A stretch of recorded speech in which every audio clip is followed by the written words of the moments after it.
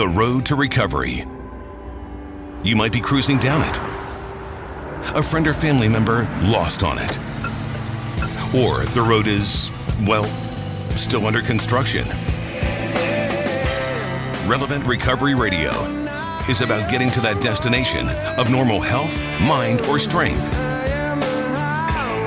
Now, Relevant Recovery Radio, here to give you the keys, Heather and Donnie Mosier. Hello. Howdy. Welcome to this week's episode of Relevant Recovery Radio. That's right, I'm Heather Mosier. No, glad you're listening. Thank you for listening to this show.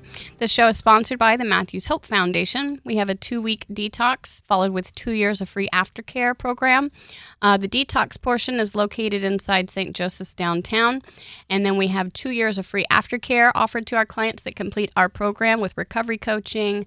There's an e-recovery relapse prevention app, all sorts of alumni things. They get to be part of a sober community moving forward.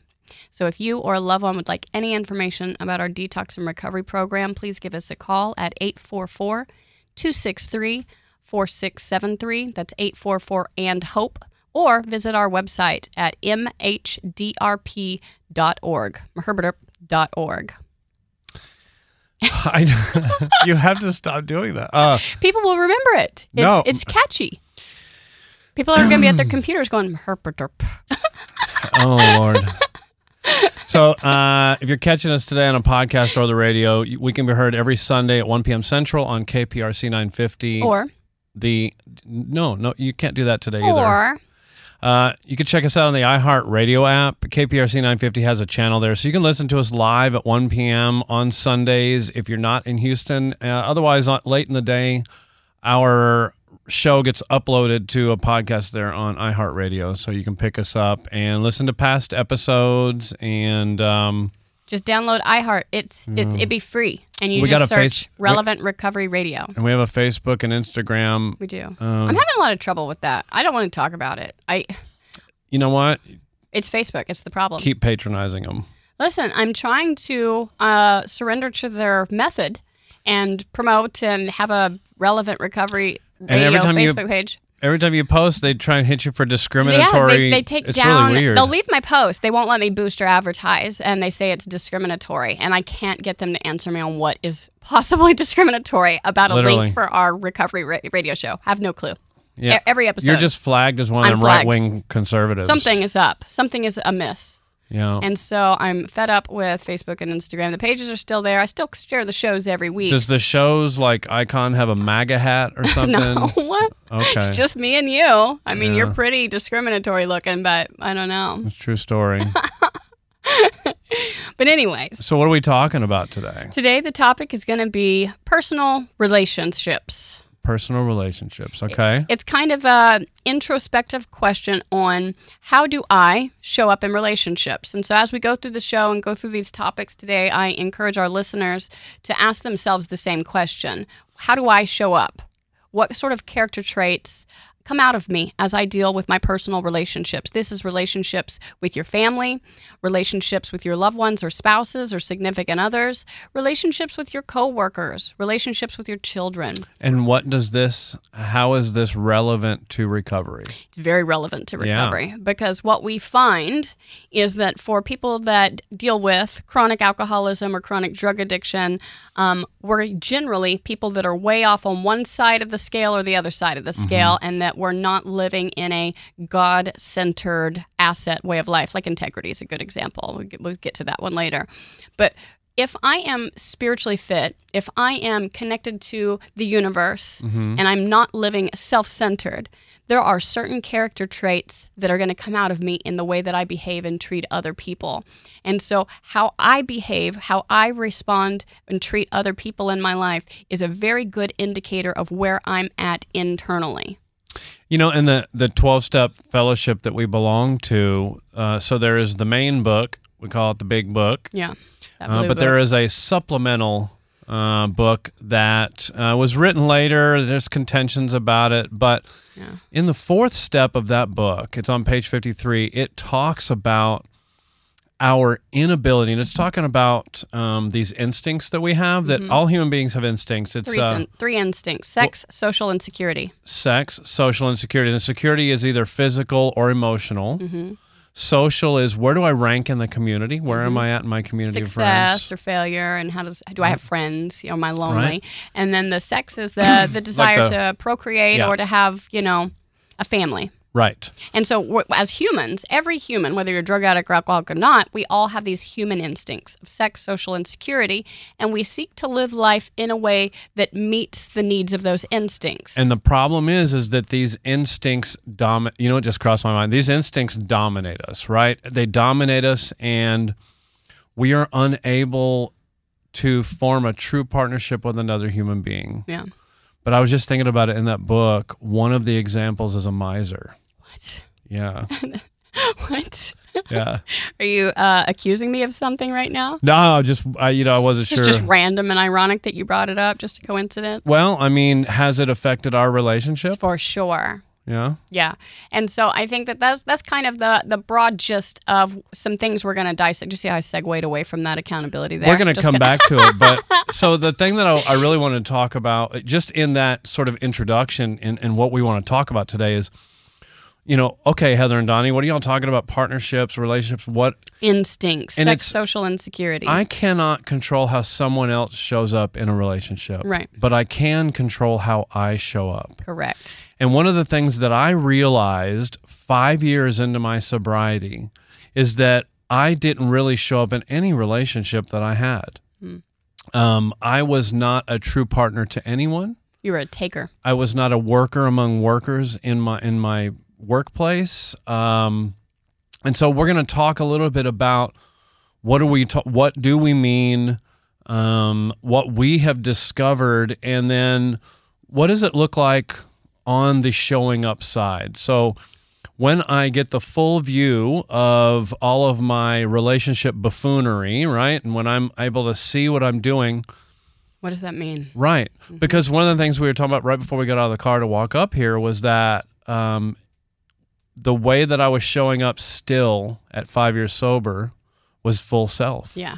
And so if I'm showing up in self, then I'm going to go to one extreme or the other. Yeah, and pay a spiritual price for that. But if I'm showing up God-centered, power of the universe-centered, I'm going to show up in a different way. Yeah. So don't go anywhere. We are going to come right back.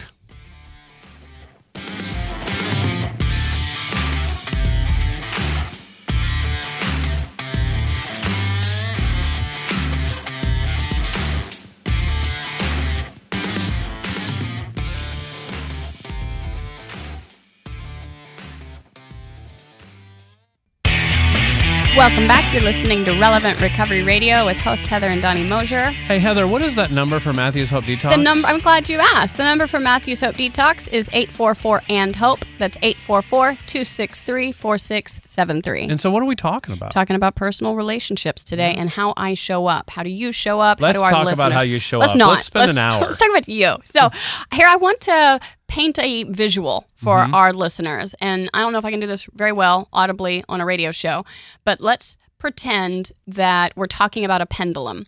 If you ever look at a pendulum, it swings one end to the other. Sometimes you could just talk, there's black and there's white and there's gray. Yeah, so if the pendulum is barely hanging straight down and barely swinging at all, that's the gray area. Yeah, that's where we want to be, right? That's where we want to be. And that we'll say that that's God-centered or spiritually centered, that gray enter. Yeah.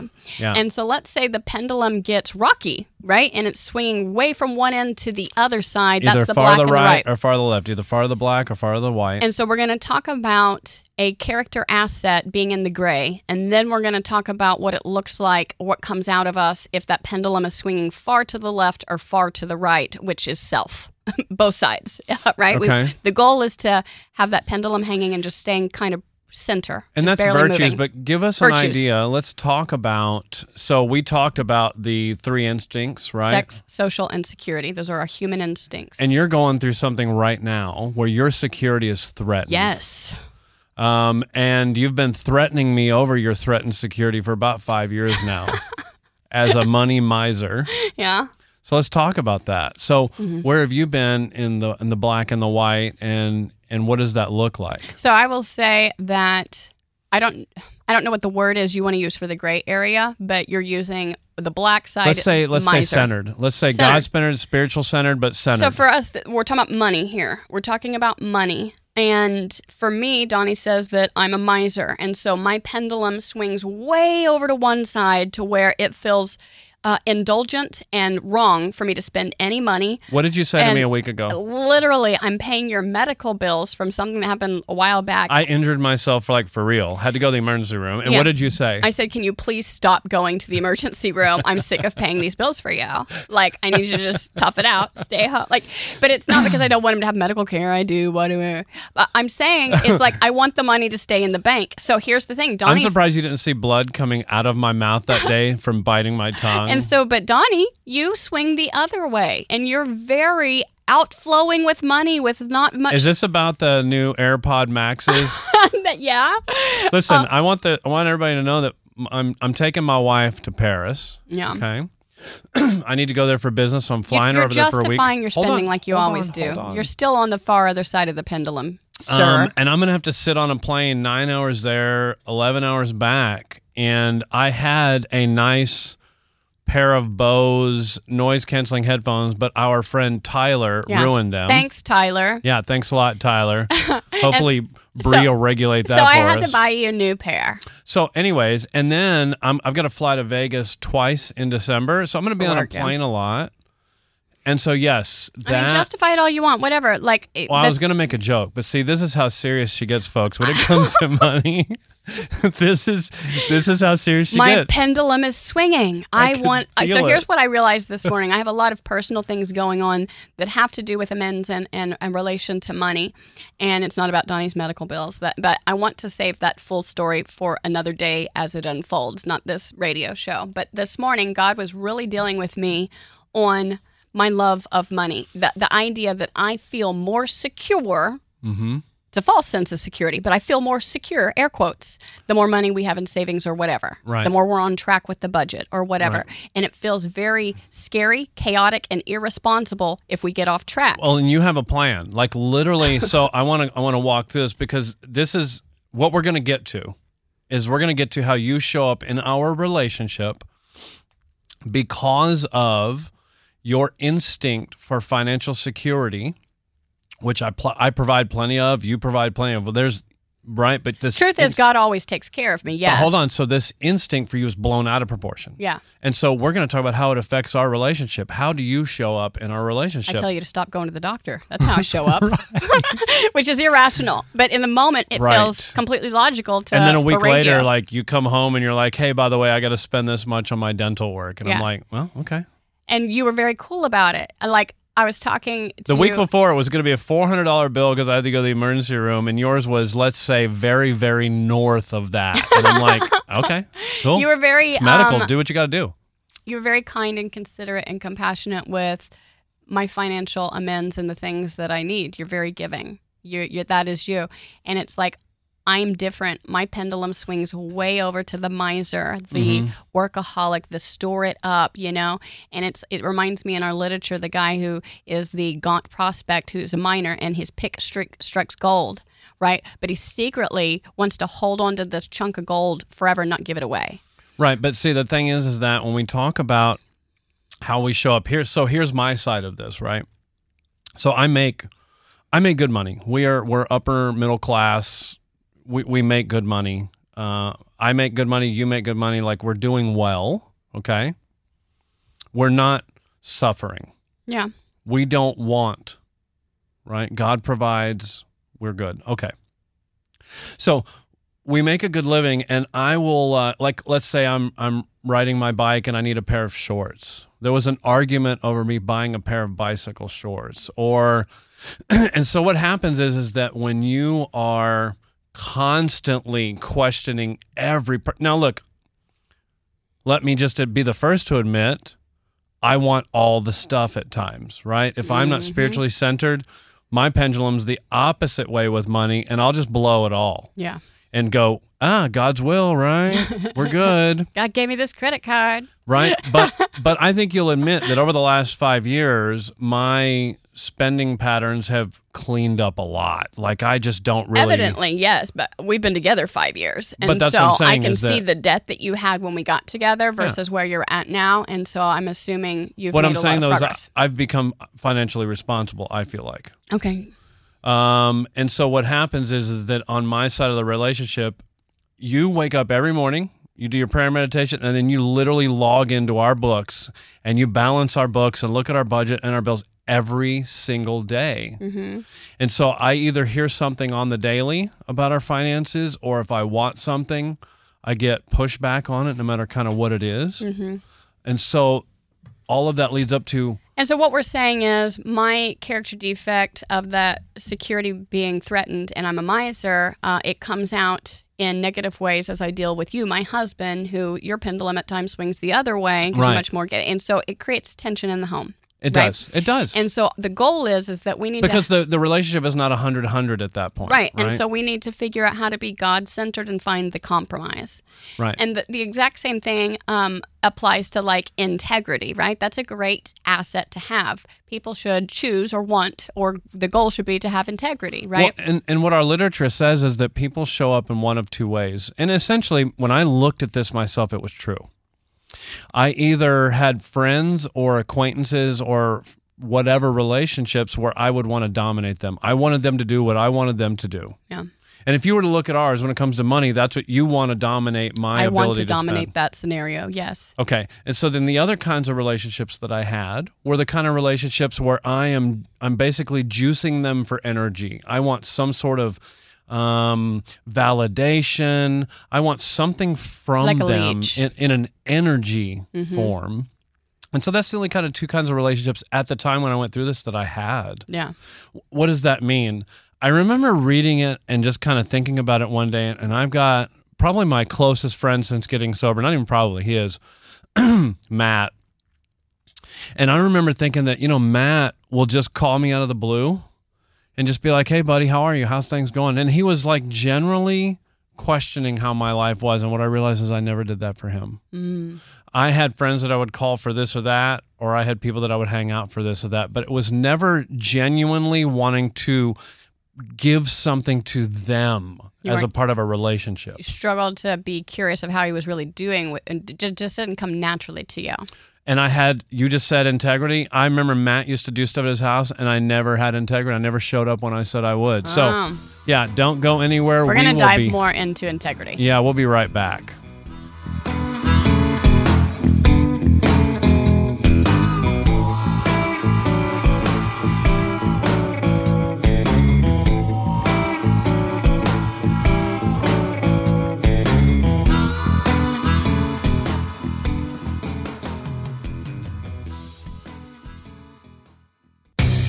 Welcome back. You're listening to Relevant Recovery Radio. We're your hosts, Heather and Donnie. Hey, I forgot to ask you, if I have burnt my life to the total ground and I have no friends or family anymore because they've all walked away from me from drugs and alcohol, what website would I go to get help in a detox? You don't even have to burn your life to the ground. You What? can just have any substance use disorder or your loved one. You can search our website, www.mhdrp.org. I always do things to an extreme. You do. You're very alcoholic in that sense. We're talking about personal relationships today. We've talked a little bit about money now, and then now we're leading into integrity. And so I want to paint that picture again. The gray area is having integrity. And so how do we have integrity? Well, I have integrity with my word.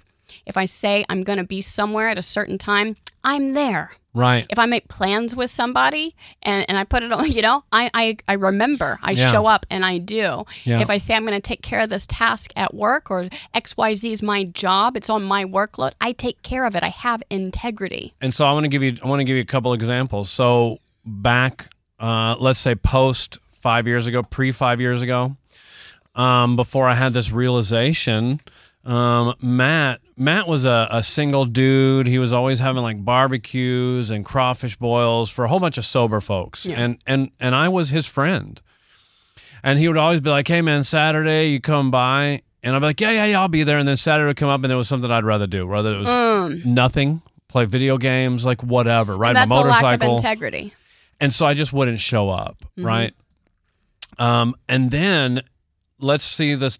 Here goes the pendulum, and it swings now from the white to the black. I go right over the gray. I always skip the gray with flying colors.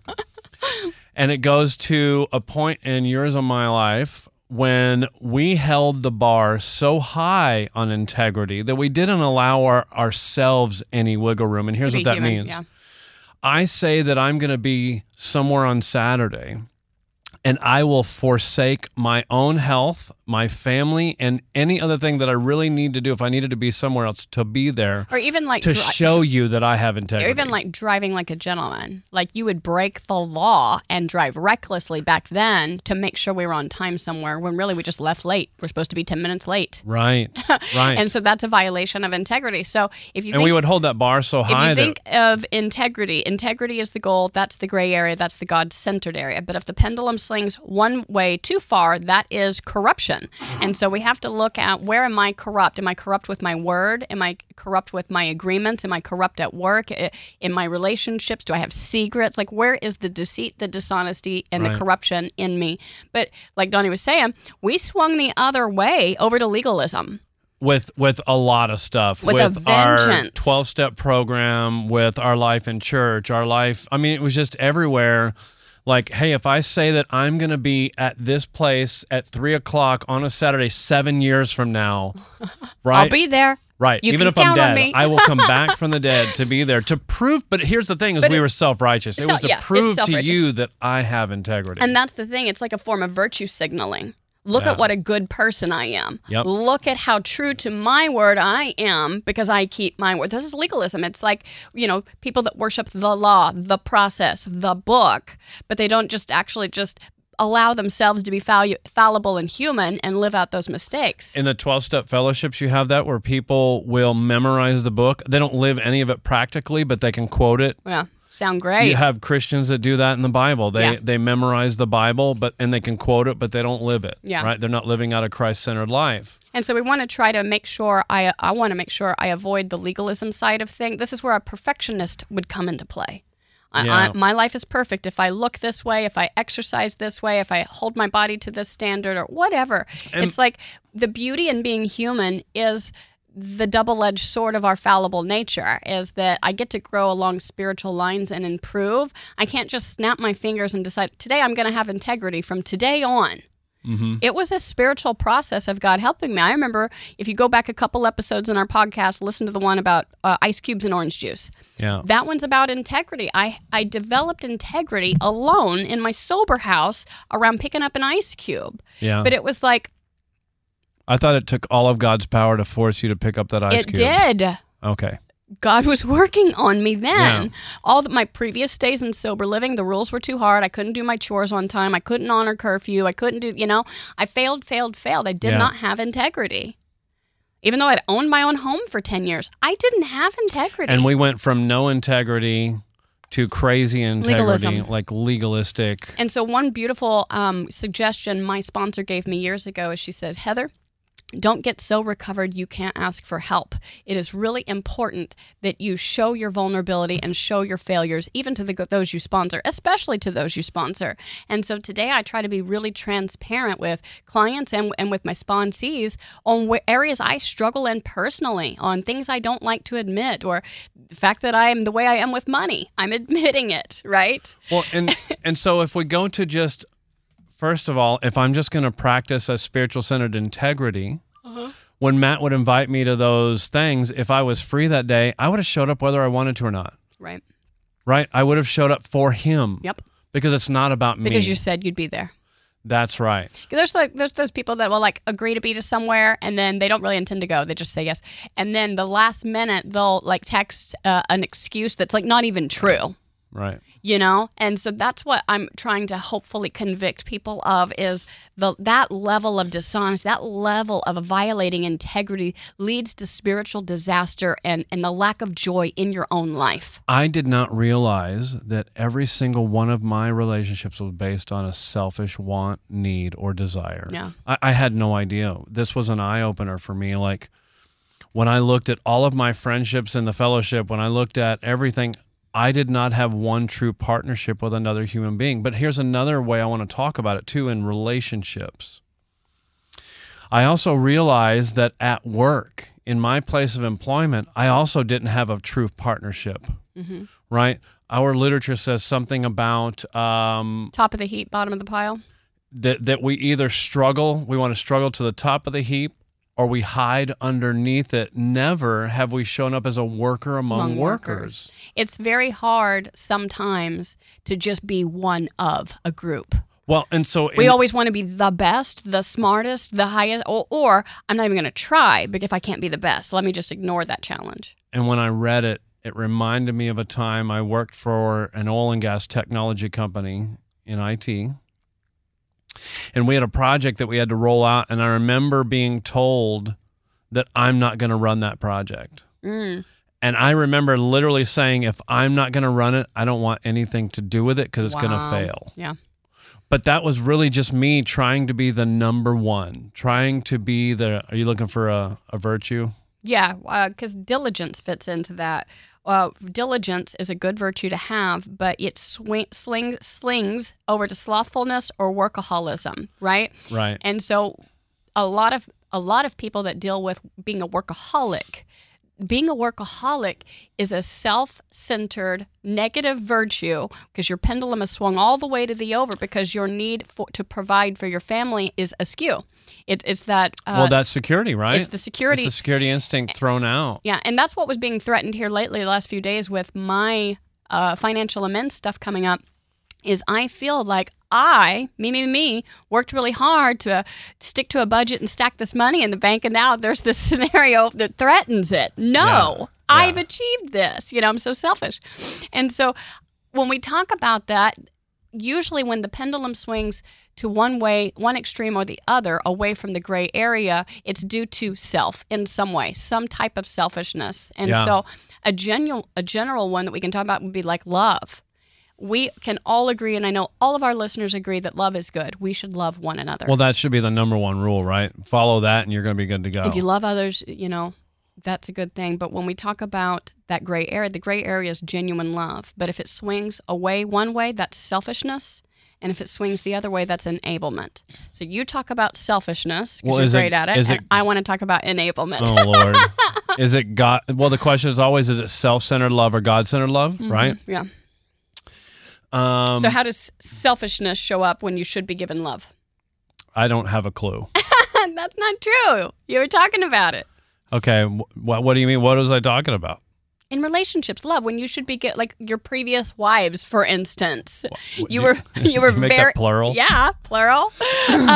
You were very selfish. It was what you wanted, when you wanted it, how you wanted it addressed. I didn't know that's where you're going with that because I didn't even know if it was love. I was a very selfish, self-centered person. I'm not saying in love. I'm saying you could have shown her love by not being demanding, not being selfish. Yeah. You had demands that she needed to meet. Otherwise, you didn't want anything to do with her. Or you want to dominate their time, and that's selfish. But the flip is true for enablement. And I see this all the time in the drug and addiction world. If you're listening to us and you're the loved one of someone who has addiction issues, please listen. I love them so much. I'm going to save them. I'm going to go get a hotel room for them so they're safe. Or I'm going to go pay for the sober living. I'm going to get them a car so they can get to work. I'm going to rent them a house. You think you're loving them. You're not. You're enabling them. You're enabling them to live a path where they don't have to seek God. Yep. So, listen, we have a few more examples to go through. We're going to try and wrap this up. I don't even know if we're what road we're headed down, but don't go anywhere. We're going to be right back.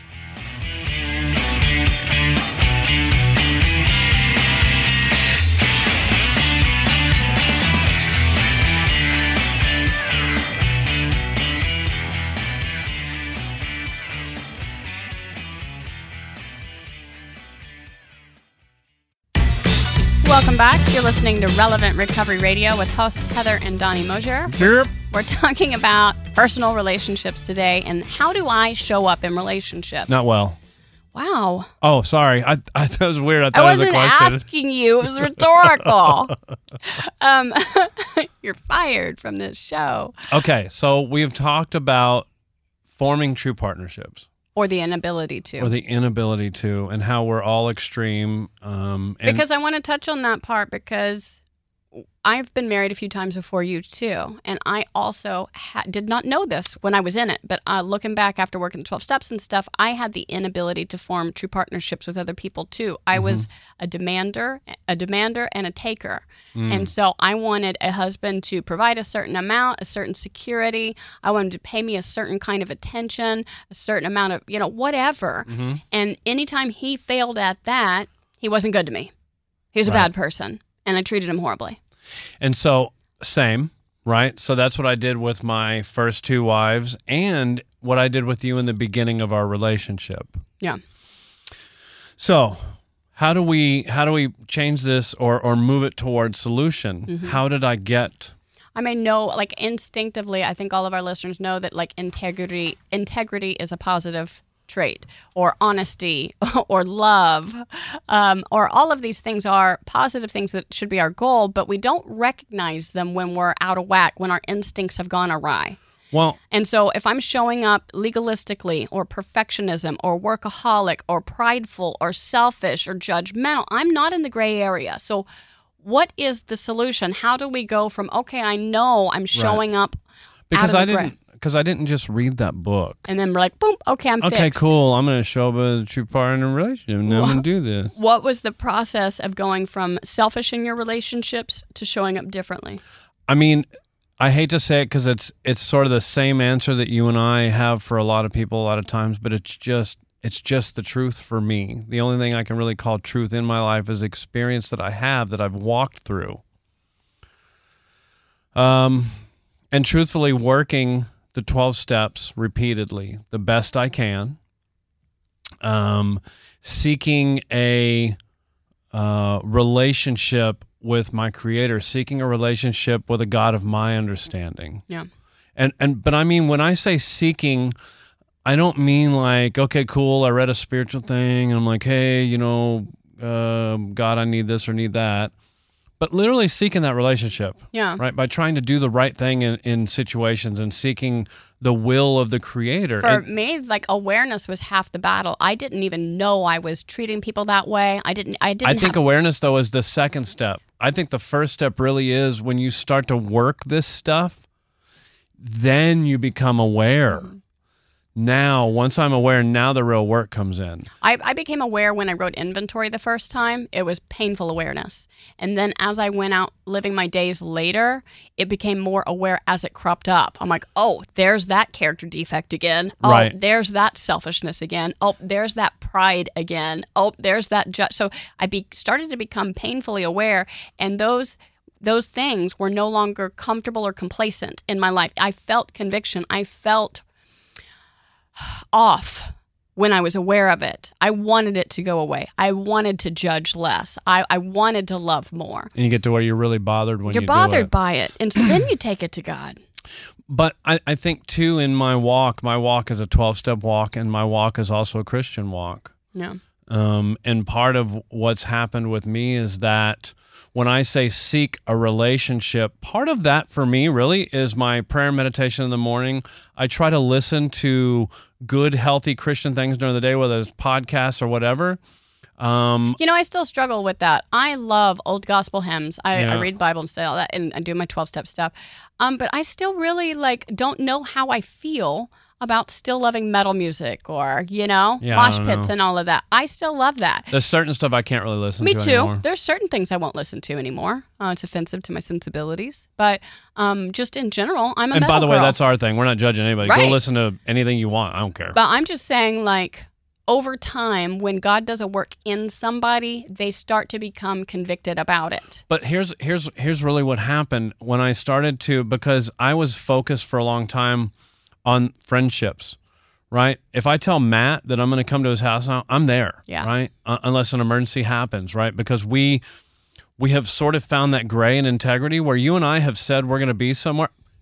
You and I said that we're going to be somewhere Friday, and we may not be able to. Right. Because you may have something you have to go do, and it's just going to not be okay because the it's end of real. the world for us to have to reschedule these weekend plans. Correct. Old us, it was the end of the world. Correct. You would have waited till after dinner to drive to Oklahoma, which would have been insane, right? So now there's more flexibility and less legalism, less perfectionism. But hold on. Here's what I want to say, though, is that in that seeking that I've been doing, I heard a pastor talk, a guy named Timothy Keller, and he talked about covenant relationships, covenant marriage.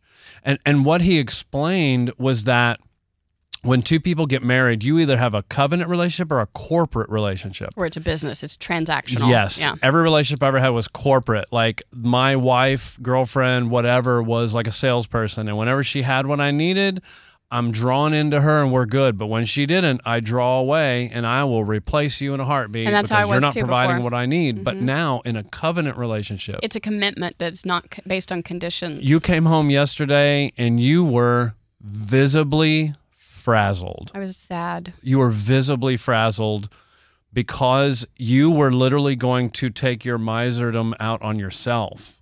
Yeah, it was funny because I got some news at the dentist and it's going to be a certain amount, and like my jaw just dropped almost literally.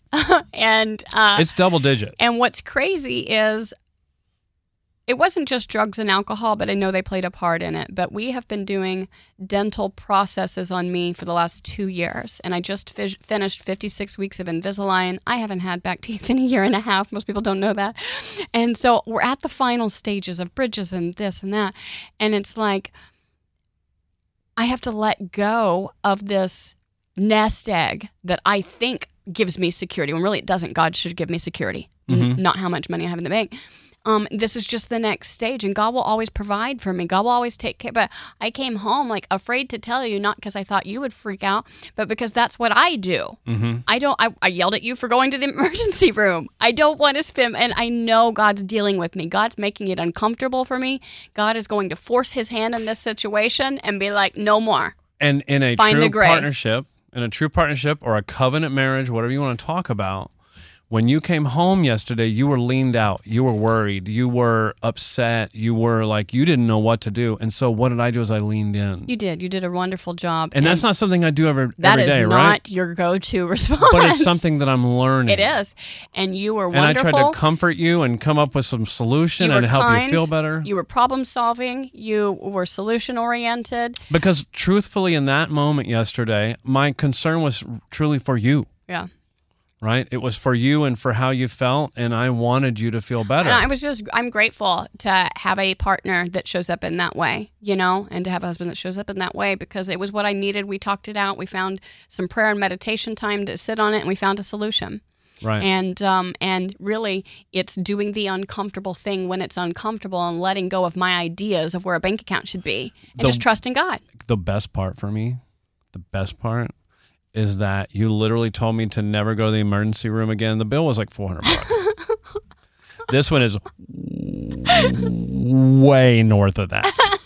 That's the best part for me. So like, are you going to hold it over my head later? No, I just wanted to go get that crow that you had to eat. I wanted to heat it up in the microwave and put some salt and pepper on it for you. Again? Yeah.